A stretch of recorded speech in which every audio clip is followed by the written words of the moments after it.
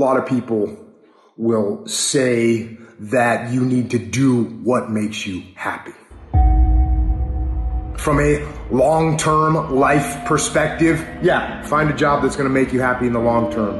But that is not the plan to follow for your daily life at all.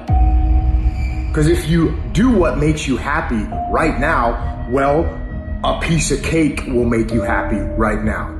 Or laying in bed for an extra 48 minutes will make you happy right now. So there's lots of things that'll make you happy right now, but in the long run, they don't do anything for you. They make you soft, they make you weak, and in the long run, they will not make you happy in life. So for today, don't do what makes you happy. Do what challenges you. Do what pushes you. Do what makes you better. People who succeed in life do the things that need to be done, whether they feel like doing them or not. People who don't succeed only execute when they feel good. That is the difference. If you do what is easy, your life will be hard.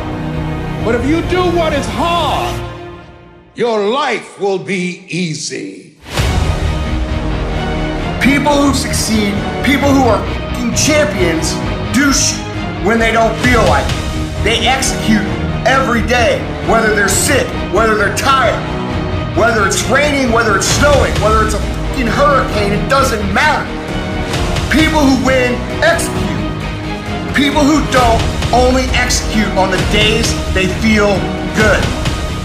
That's the difference between everything you've ever wanted and everything you currently have.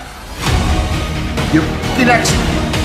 And you execute on the days you feel good, and you execute on the days you feel like shit. And you execute when it's raining, and you execute when it's snowing, and you execute when your leg's broke. It doesn't fucking matter.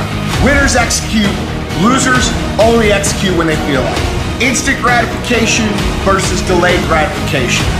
Losers always take instant gratification. What's good for me now? What do I feel like doing now? That's loser mentality. Winner's mentality is, I know what I gotta do, and I'm doing it. And I do it today, I do it tomorrow, and I do it every motherfucking day from here until the end of time, and then I do it some more. That's winning. That's the difference.